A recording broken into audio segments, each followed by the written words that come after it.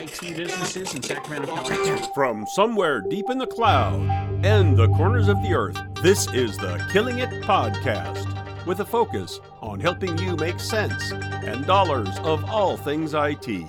With your hosts, Dave Sobel, Ryan Morris, and Carl Polachuk. Welcome, everybody, to episode 168 of the Killing It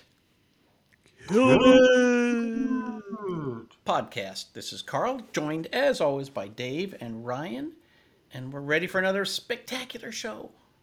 Well, and we'll start us off with our fun question. I'm leaving it open-ended. Answer as you would like. What's your favorite form of entertainment? Well, I'm going to go with digital entertainment, so I will kick us off.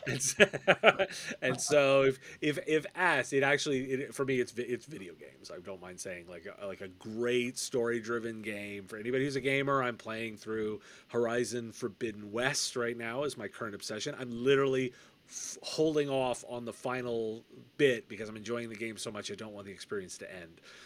So I'm holding off on the final. Yeah, so I'm like doing side quests rather than finish the story because the story is so compelling and I'm not quite ready for the experience to end. And I expect to tee up Marvel's Guardians of the Galaxy as my next game. And I literally have like 2 or 3 beyond that thinking like, okay, that'll be the rough order. So for me, like if I was given a choice of like, hey, what kind of like digital entertainment, it would be that answer. But it could be any entertainment. See, I will go with a good traditional version of a movie in a theater, right? Like I appreciate the experience. I appreciate the escapism. I appreciate like that shared community participation where lots of people have the same experience all at once. I think that we in a multimedia megaverse world where we live with so many disparate entertainment opportunities, it's nearly impossible to do them with a group anymore. But I will put an asterisk on there and say the movie has to not suck, right? And for the last couple of years, we get the economic challenges that the industry went through. And so there were some things that were not necessarily good enough to trek to a theater for. But I think they're getting back to their stride. I will honestly say, so far this year, there have been at least 6 or 8 where you were like, well, that was worth the extra money to sit in a theater chair. Top Gun Maverick was worth the extra money to sit in a theater. Wow. I don't think I've been to the real live movie theater 5 times in the last 5 years. And I don't think that would be different if there weren't a pandemic. So just keeping it PG, I will say my favorite entertainment is having dinner outside at night with friends near the water with live music. Like the more during the summer, the more pieces of that you put in the puzzle, the happier I am. And it's actually one of the reasons I live in Sacramento. We have 2 rivers that merge in the middle of town, and there's water and opportunities to eat dinner by the water all over the place. It's also why I like beaches. So, there's that. Absolutely. See, dinner outside by the water, I'm in on that all the time. So I always love it. I never say no to live music. Like, doesn't matter. It does never say no to live music. You will never be disappointed. Yeah, and as a quirky little observation, I will say I moved from one major metropolitan area to a quite a bit smaller one recently. And yet what I will say is here in the Salt Lake City, Utah area, way more interesting live concerts through the summer than we ever used to get. Seattle? In Seattle. Yeah, you would think Seattle invented alternative music in a certain genre, but they just, you get some in the big names, right? But this year here, the summer lineup, I have more shows than I have weekends to fit them into. That's impressive. What a great problem. This podcast is sponsored by the Small Biz Thoughts technology community. Check us out at smallbizthoughts.org. Forums, templates, and checklists are just the start. Our community includes all of the best-selling books on managed services in all available formats, plus free training, members-only programs, and the best business training available to managed service providers anywhere. Plus, we have weekly live members-only Zoom calls. The average member saves more than 200% of their membership cost each year. We are totally dedicated to your success. Just because you're in business for yourself doesn't mean you have to go it alone. Join us today at smallbizthoughts.org. All right, let's jump into our first topic here, guys, and we're going to point you to a resource that we find interesting. It's called Rest of World, a link to an article that asks the question, not just an American question, but a global question. What exactly is a tech company anyway? Right? I think we've all lived through this in a couple of generations where we have experienced the definitions. They've migrated a little bit based on whether or not they were making technology, whether they were heavily utilizing technology, or whether they were just delivering other stuff with technology. But these days, as this article, which is a very interesting article that you guys should spend a couple of minutes with, they point out that even hard goods companies, right? You make furniture, you sell equipment, they can be thought of as a technology company. So I would like to ask you guys, what's the criteria to be in tech these days? You know, it's interesting. Over at CompTIA, one of the ongoing conversations is always, how do we get people to realize that they are in tech? Because every company is a tech company. You know, so I've met people who say, oh, I don't know anything about technology. Oh, well, what do you do? I manage a database for a shoe repair franchise. I'm like, well, you do what? Like, you don't think you're in tech? Like, you know, almost every company has to use technology to be successful. And this is even true all over the place. This is not just like a quote unquote first world problem. Everybody's got technology and they use it all the time. And so it's sort of like, it's become more of a skill set than an industry. If you're creating software, okay, that's one kind of company. But if you're using software, that's every company. So I think everybody's a tech company. Well, so everyone is a tech company, and I will additionally note that this is one of those debates which incredibly interesting and ultimately not that useful. So I have to sort of observe we explore it to understand the business model less than like impose direct lines. I think it happens to do more with where you are kind of on the quote unquote the adoption curve, a variant of the Gartner hype cycle. Like if I'm thinking about where they are with kind of a potential and how much of a new technology drives what they're going to do is how I will skew it. The example that this article used was e-commerce, right? And so when back in the aughts and such when early teens of this decade or of this this period of time, e-commerce was rare and it was a leading edge kind of piece from an adoption perspective, and so you were leaning into something that was different than what your competitors would do. But of course now e-commerce is essentially assumed as part of your strategy, and so it's been more adopted, and then it becomes a component of other industries. And so I look at it and I sort of say, like, it's about that where it is on the adoption curve using technology, and technology does not necessarily mean information technology, right? It could be broader than that. But I look at it from the perspective of, okay, where on the curve are they? If they are in an area where it has not been widely adopted, I tend to say that is where I measure where technology companies live, versus if it has been widely adopted within an industry, then we are talking about that industry versus being a tech company. So I would go a slightly different way of dividing the world, and I would look at how technology dependent they are. I think there's companies that do create the technology. They're clearly tech companies. And then there are companies that are technology dependent. Like they consume it and they know that they have to do that investment. And then there's companies who are resistant to technology. They don't think they're in the technology business, even though they are. And so I'm happy to say, okay, that's on a whole different pile, right? And I want to do business with those who are technology dependent and know it. Yes, exactly. And see, that's the way I would define it is proximity to your P&L. In other words, how close or significantly dependent on technology is the essential activity that you do to create economic value.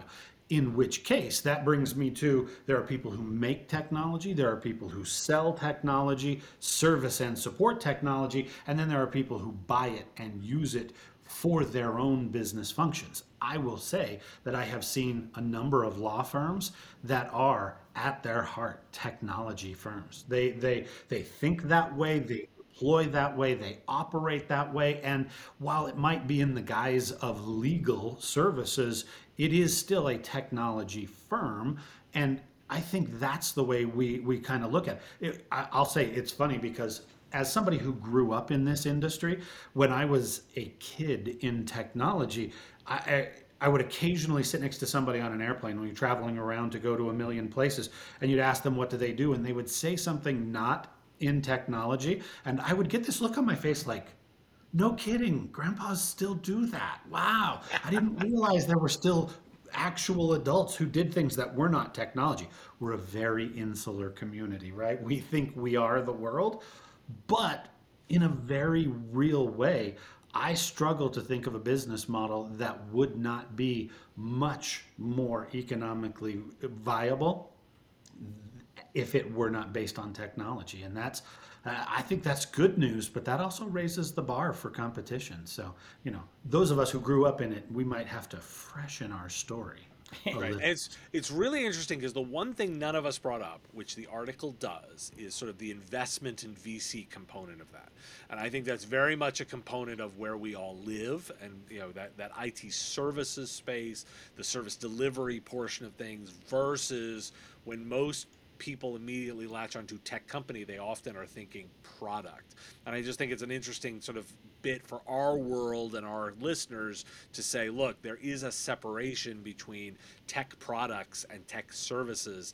They are related, but there is an important separation between the two. And I think we all think that all the money is in services. So I do have another thing I want to add to this, but it fits better in the next topic, so I'll save it for that. All right, so save that idea as I take us to topic number 2. And the question comes up based on another article that we spotted, which is on Insider, with a fantastic headline that says, "Cloud computing's favorite new business model is starting to look like a huge risk as markets sour."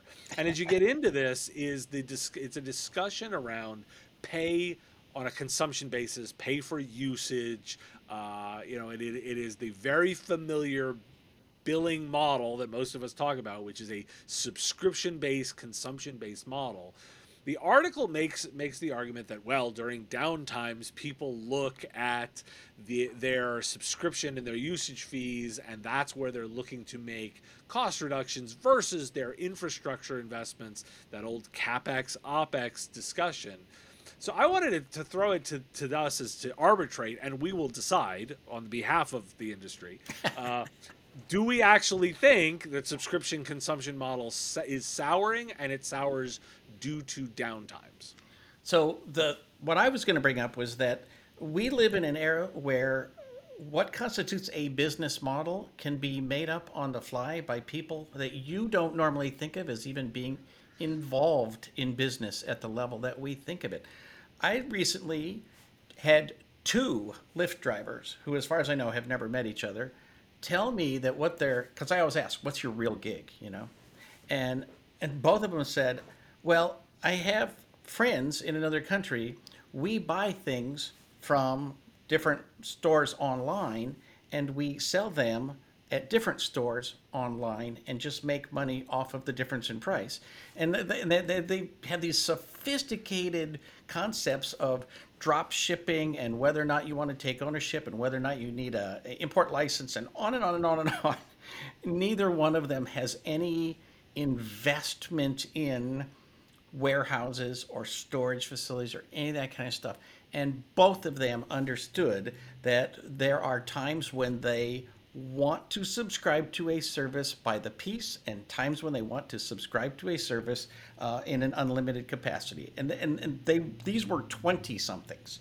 And I was really struck, like, there's a whole world out there that's literally defining our future, and we need to like find it and tune into it, because these people are making enough money to pay their rent in California. And and they both had like nearly identical business models. And so what we think of as like the business model that's successful, I'm not sure we get to make that decision. See, I would agree with you. I don't think we get to put rules and boundaries on it, but I think that we need to answer the question depending on whose point of view you are seeing this from, the seller or the buyer. Because what I can say for sure is that the research and the statistics indicate that the customer is nowhere near souring on this, and adoption rates on subscription models are skyrocketing. Whether you look at Technology and Services Industry Association, if you look at the general sell-through data at distribution, if you look at a number of different reputable sources of actual market data, the rate of consumption, if you say transaction or perpetual model versus subscription and recurring model, the tide is turning aggressively in the favor of the people who say, I want to buy your stuff. I do not want to pay for it all at once. I will take it on the drip, and I will do it at my leisure, at my consumption level. From the other side of the table might be a slightly different question. Do you see, whenever we talk to people about, you grew up selling products and now you need to move that product business into the business of recurring and subscription revenues, 100% of the time, the biggest concern that they have is, but what if the customer cancels? And the answer is, well, that's why you have a job. It's called adoption and customer success, and make sure that they actually see and get the value from what you are selling them. If you do your job, they won't cancel. But the evidence is actually pretty clear. The most recent that I've seen, we participated in a great big study over the last 2 years that looked at the resilience of revenue in different business models, product transaction versus subscription versus a project-based professional service.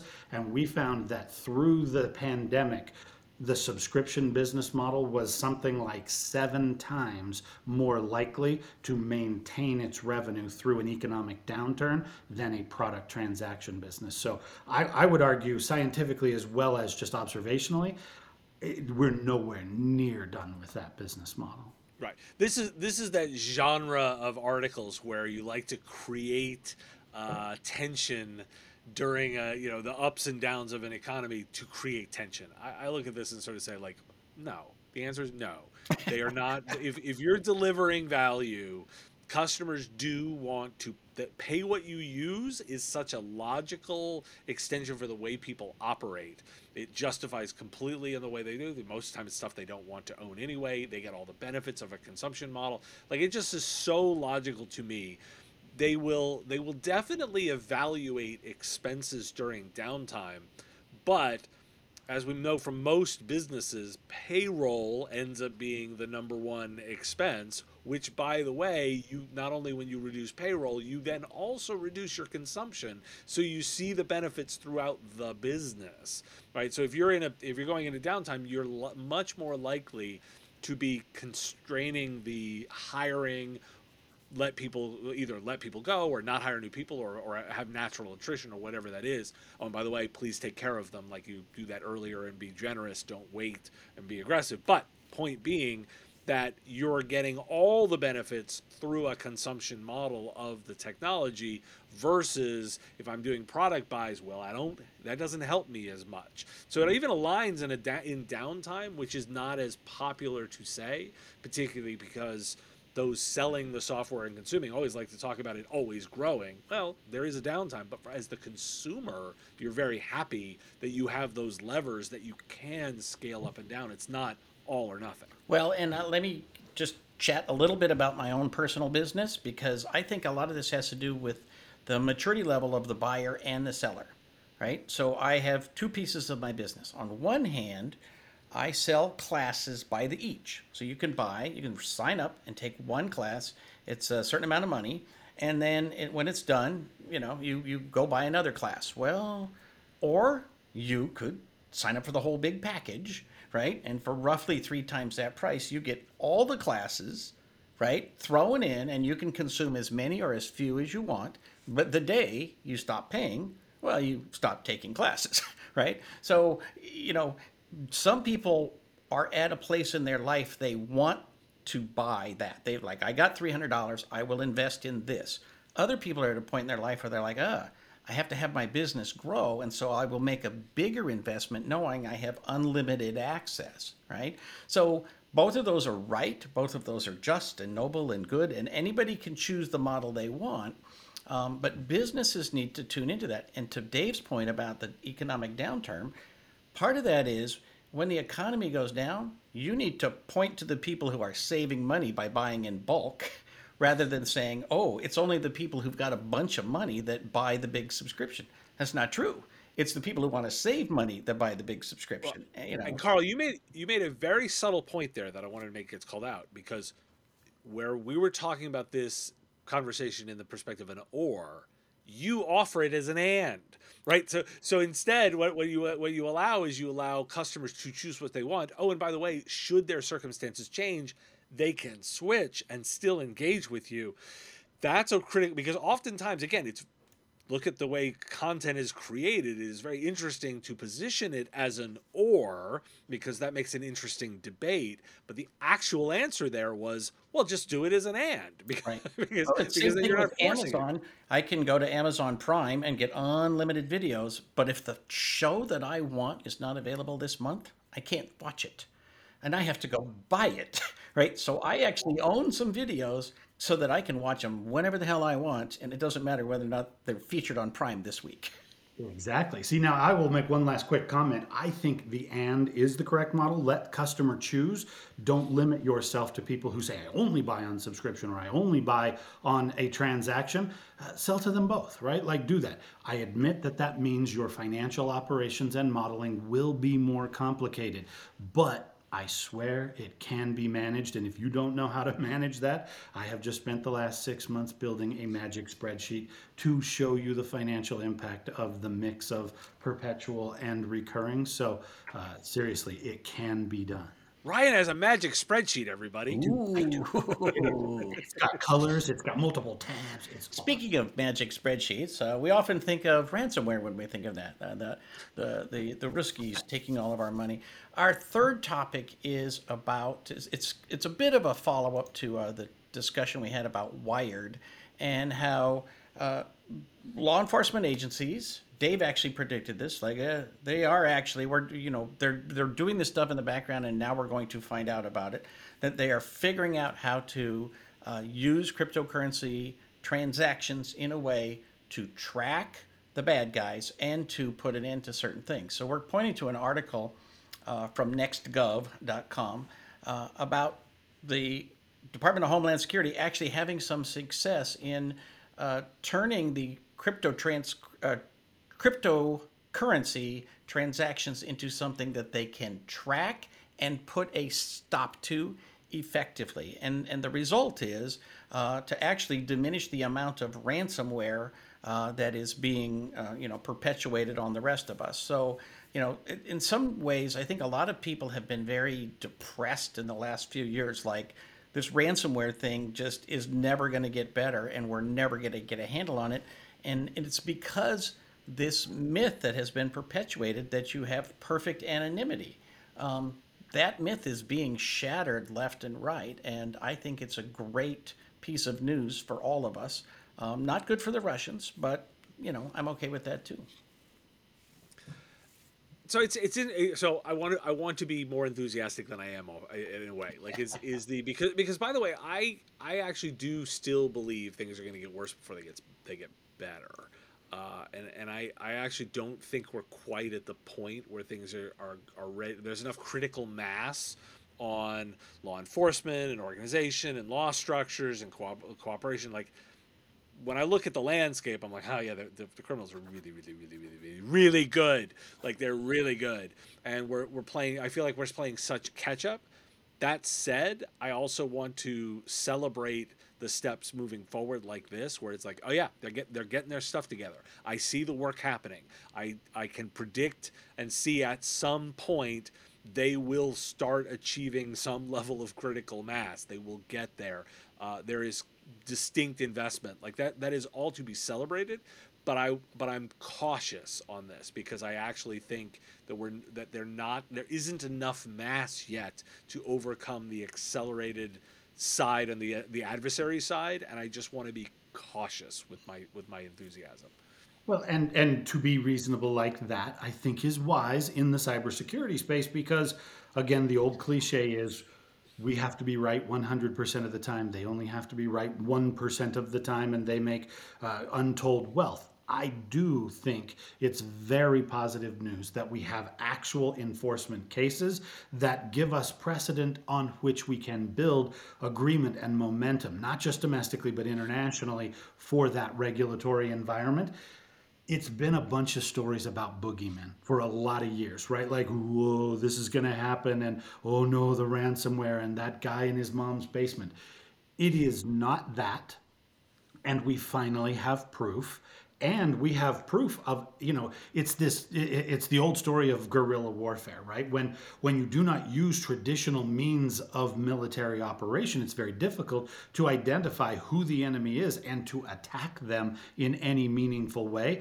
And for the last decade or so, cybersecurity in general, but ransomware in particular, has had that kind of a discussion flavor. We don't know who they are. We can't possibly protect against them. We just have to protect against the infinite possibility of random activity, and there's no way you can be successful with that.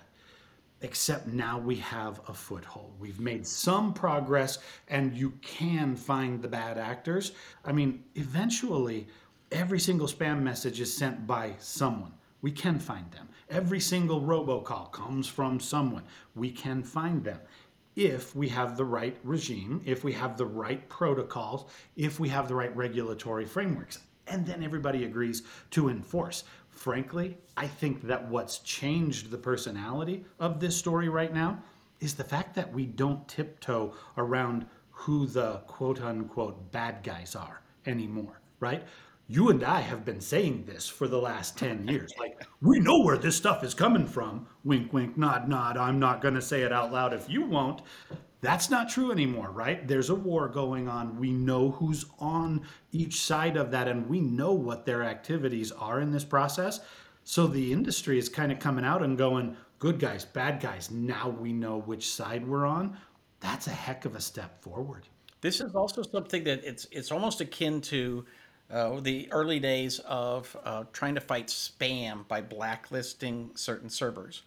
We are literally building an international list, cooperation from many countries, of money laundering servers that we're just not going to allow people to have traffic through. And when more and more countries participate in this, it becomes a system where eventually we will take control of a server, and we will take control of the Bitcoins and all the other cryptocurrencies. And it's almost, back to the Al Capone days.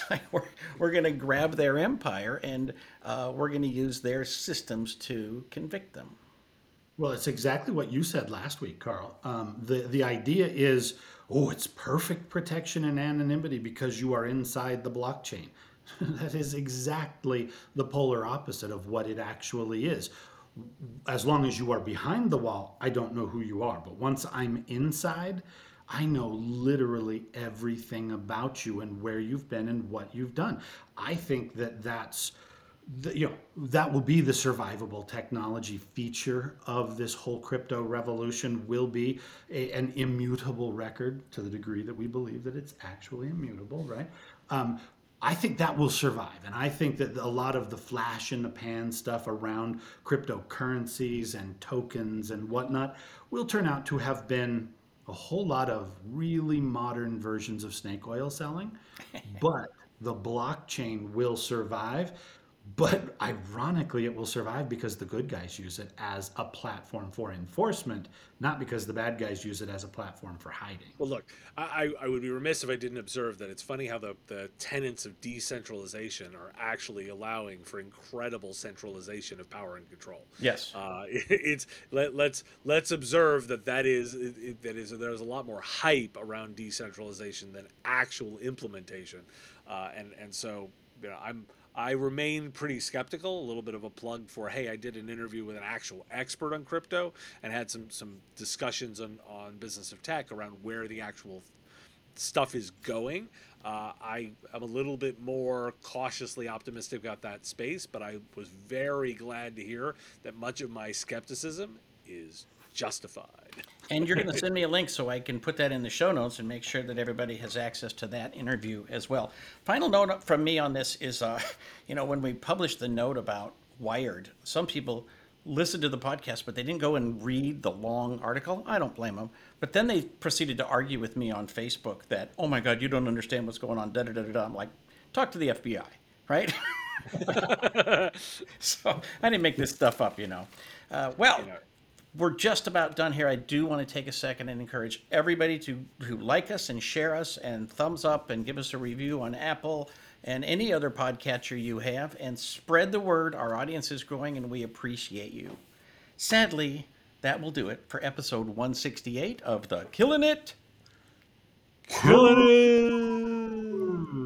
podcast.